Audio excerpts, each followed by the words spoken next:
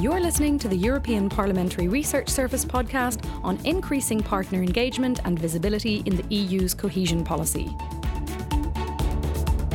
Partnership is a key principle in the EU's cohesion policy, but how can the EU further involve partners and increase its visibility on the ground?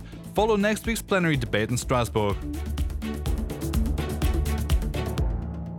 Public support for the European project is experiencing record lows in many European countries. So how can the EU communicate the results of its policies more effectively and regain citizens' trust?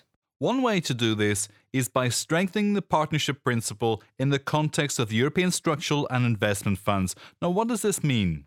Well, the partnership principle is deeply enshrined in the EU's cohesion policy. Public authorities, economic and social partners, as well as civil society organisations, all participate in the design, delivery and monitoring of cohesion policy on the ground. But this cooperation works better in some countries than in others. So as negotiations begin on the future of cohesion policy after 2020, the European Parliament wants to strengthen the partnership principle and increase the involvement of local partners in the design and implementation of cohesion policy on the ground to ensure better ownership at local level and better communication of results to European citizens. Because partners can act as multipliers of EU success stories, and support for the EU project is more needed than ever.